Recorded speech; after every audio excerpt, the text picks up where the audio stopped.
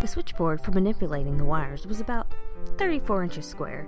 The brass connections on it were black with age, with the arcing effects of lightning, to which young Edison seemed particularly partial to Louisville. He would strike on the wires, he says, with an explosion like a cannon shot, making that office no place for an operator with a heart disease.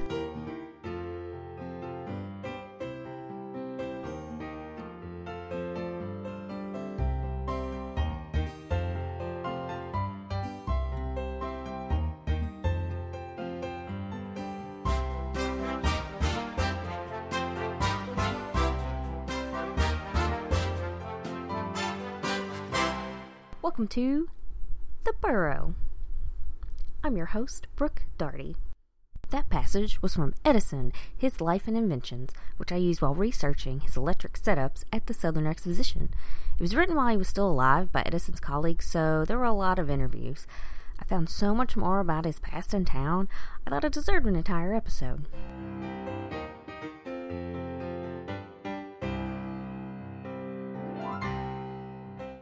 After the Civil War, a 19-year-old Thomas Edison traveled around the country working as a telegraph operator.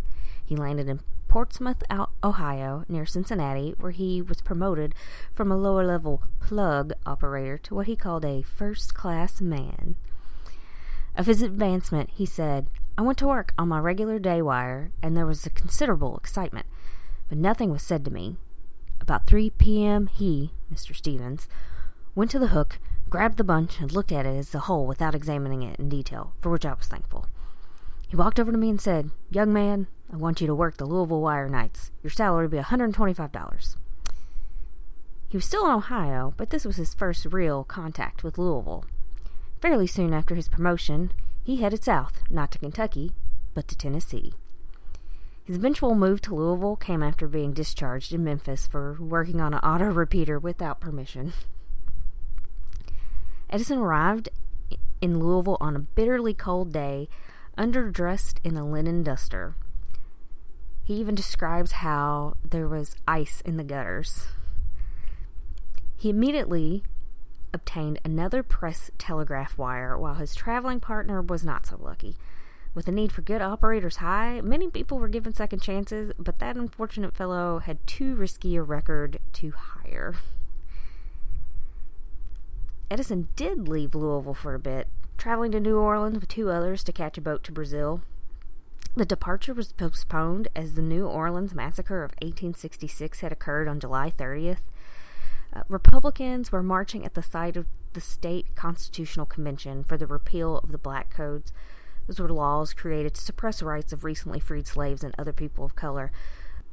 The group of mostly African Americans was accosted by a group of white Democrats, resulting in the injury of at least 150 of the Republicans, with 44 black deaths and 1 white death. Save any of the political comments, the party flipped in the 60s, so this is probably more than you needed to know in this case anyway. Back to Edison. He and his companions made it to New Orleans, but could not board the steamer bound for Brazil, as it had been seized by the government. While inquiring at another shipping office about different vessels, the trio met, and I quote, "an old Spaniard." When they told him about their intent, he dramatically waved a finger at them and insisted leaving the U.S. would be the worst mistake they could make. Edison took this as a sign and headed back to Louisville. I only found one reference to the old man, but it was in the book written by his colleagues while he was still alive and contained direct quotes from the man himself, so I believe he believed it. Edison did find out some years later that the other 2 had died after contracting yellow fever in Veracruz, Mexico. After that, Edison returned to his job at the Louisville Western Union office to find upgrades not only to the equipment but also a much more comfortable office. He once again took up the press wire. According to Edison, His Life and Inventions, he remembers very distinctly taking the presidential message and veto by Johnson of the District of Columbia bill. Now, this was not Lyndon B. Johnson. This was Andrew Johnson. So when this came through, Edison gave each printer 3 lines to make it much more efficient for the newspaper offices. Apparently, it earned him gratitude of editors, a dinner, and all the newspaper exchanges he wanted. I assumed exchanges were just copies, but AmericanAntiquarian.org gave me the full story. In the 19th century, newspapers received preferential postage rates in the mail, and newspaper publishers could exchange their papers with other publishers without any postage at all. The exchange system gave small newspapers free access to news from nearly everywhere. Edison would wake up and read all the papers until dinner time, keeping himself informed on everything from U.S. Congress to bread prices in various markets. So while in Louisville, Edison perfected a vertical style of writing which allowed him to copy down the wire messages faster. It became popular not only with telegraph operators, but also teachers. And working in a telegraph office, you had to write so fast as you were given 35 to 40 words per minute. Some people can't even type that fast now, let alone write that fast. Once I get started, I can type about 65 to 70 words a minute, but that's neither here nor there. Trial and error allowed Edison to find the fastest way of writing, and the style he came up with had little tilt to the letters, and they were all written separately with no flourishes. He also found the smaller the letter, the more rapidly he could write. Edison continued using that style of writing probably until he died, but all I have proof of is 1910 when his Life and Inventions was written. I posted what was then a current example that was in the book on the blog, so check it out. Although Edison's co-workers were quite wild with their drinking and carousing, he preferred to stick with his books. He only hung out with them as the sober friend guarding the alcohol money. During Edison's first stint in Louisville, one co-worker showed up at 2 a.m. and wrecked the whole office. He was the golden boy of the day shift, Billy L., reportedly ripped out equipment, knocked over the wood-burning stove, and piled all the tables from the room on top of it. Then he pushed all the batteries onto the floor before leaving. Acid leaked out of the batteries and ate up the accounting books in the room below. Edison told the operator working with him not to do anything. So then he cobbled together temporary instruments to finish up their work. The inebriated operator wasn't even discharged, possibly because of the great need for operators, or maybe because he was friends with the manager. Edison may not have been as overindulgent as his co-workers, but that did not save him from being fired sometime after he returned from New Orleans. He seemed to be satisfied enough with Louisville, reading his books and newspapers, writing a critique on electricity, and as well as experimenting. It would be the latter that would be his undoing. One night, while on the job, Edison went to the office's battery room to acquire some sulfuric acid for an experiment. Not only had the office moved to a nicer place, as stated before, it also obtained the new equipment which the manager explicitly forbade operators to move or use for non-work-related endeavors. This didn't bother Edison as he snuck in to steal some acid. One thing led to another, and the bottle tipped over too far, and acid poured out onto the floor. Like a scene in a movie, it leaked through the floorboards into the manager's office below. It ate through his desk and the carpet. Edison describes his last day. The next morning, I was summoned before him, the manager, and told that what the company wanted was operators, not experimenters. I was at liberty to take my pay and get out. With that, the young inventor left the Bluegrass for his parents' home before making his way to New Jersey and Menlo Park. Of course, not all the stories about Edison and Louisville made it into the book of his own words. A few area legends persist to this day. Local historian Carl Kramer tells one about the possible last time Edison visited Louisville. There's a legend or tradition that Thomas Edison came to the exposition to be honored. The legend goes that when he got to the exposition hall, he discovered that the power system had been broken down. Since his company had supplied the power, he felt a responsibility to get it back into working order, so he immediately went down to the bowels of the exposition hall and joined the workmen who were trying to put it back together. When Edison finally emerged and the problem had been repaired, he was grimy from head to toe, looked anything but a celebrity, but then he was cheered and joined the table and presumably finished the dinner. As I've said before, I could not find where Edison actually showed up at the Southern Exposition, even after his system had won 4 awards. Or medals. As I also mentioned, I did find in the Courier-Journal newspaper who was rumored to be coming to oversee the installation, but no further mention in connection with the exposition. Being as he was one of the most well-known people at the time, any sighting of Edison, especially one of him acting like a regular blue-collar worker, would have been splashed across the papers. Too many lesser famous people were mentioned throughout the exposition for Edison to be excluded. All the mentions of old T.E. showing up seemed to appear after Kramer published his book, or about that time. Although I'm sure more research could narrow it down to this particular story, whether or not it was before the book's publication.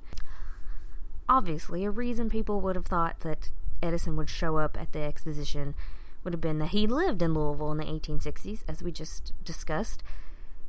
A reason why people still think he came back: there's a historical marker in front of a museum named after him, and it showcases his life, which states,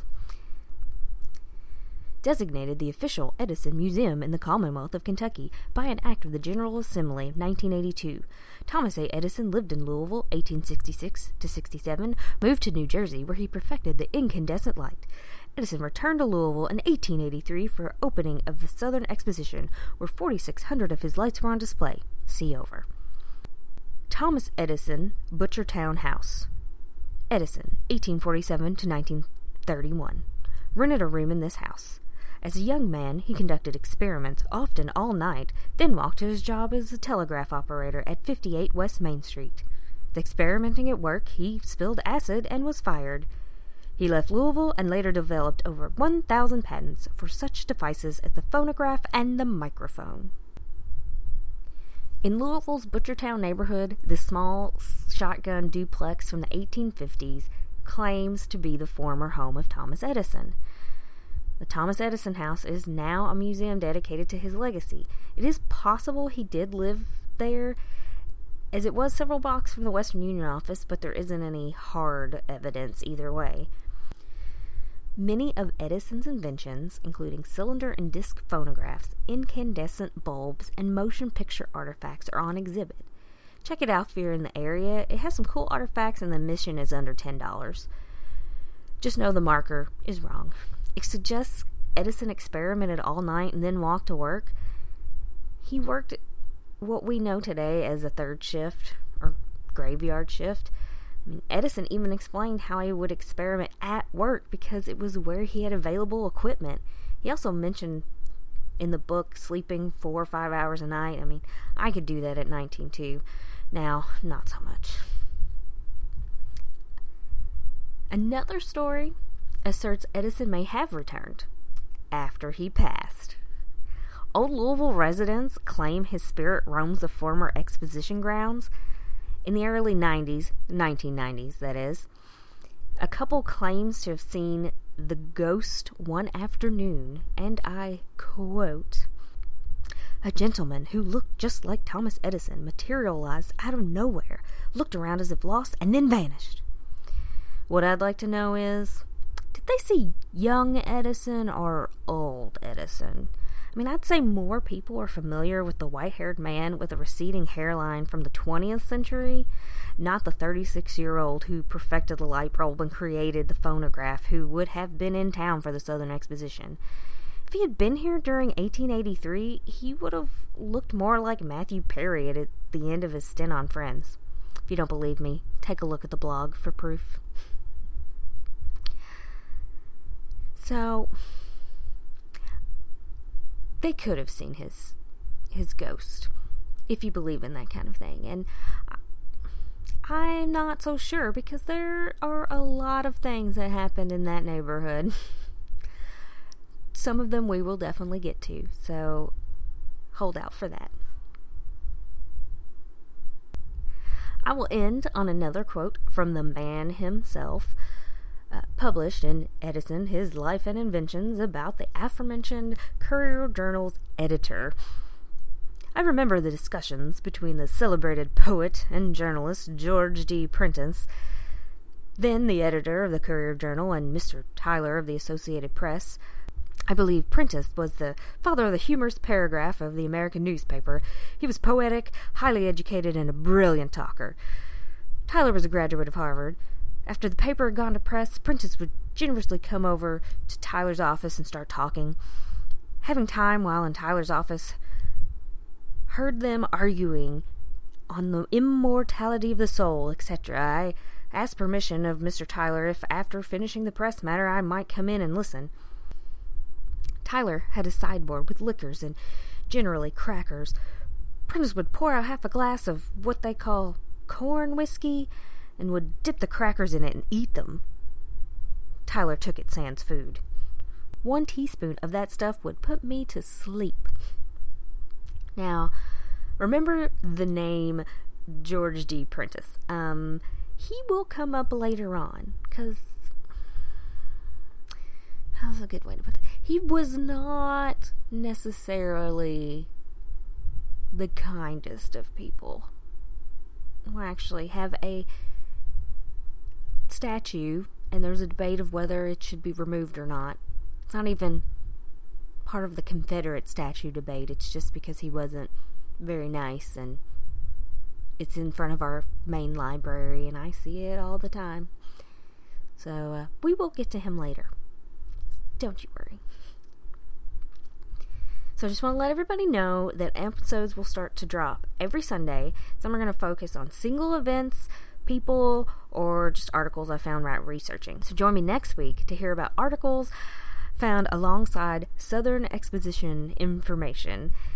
Then in 2 weeks, join me for an episode, probably 2, maybe 3, about the DuPont family's impact on Louisville. So if I do multiple episodes of the DuPonts, there won't be any kind of other stuff in between. Otherwise, I'll try to throw in all the little fun things that I found in between story. So join me again next week. Don't forget, you can find me on Facebook, on Twitter at Burrow Podcast. You can email me at burrowcast@gmail.com, or you can find me on Blogspot under the Burrow Podcast. I put lots of pictures there, and take a look. See, tell me if you think that Thomas Edison looked anything like Matthew Perry. I tried to find a good picture, but there wasn't a good picture with the hair and the face looking sort of the same. But trust me, I mean, if you put make an amalgam of Matthew Perry pictures, it's there, I promise. So thanks for traveling down the rabbit hole on the Burrow.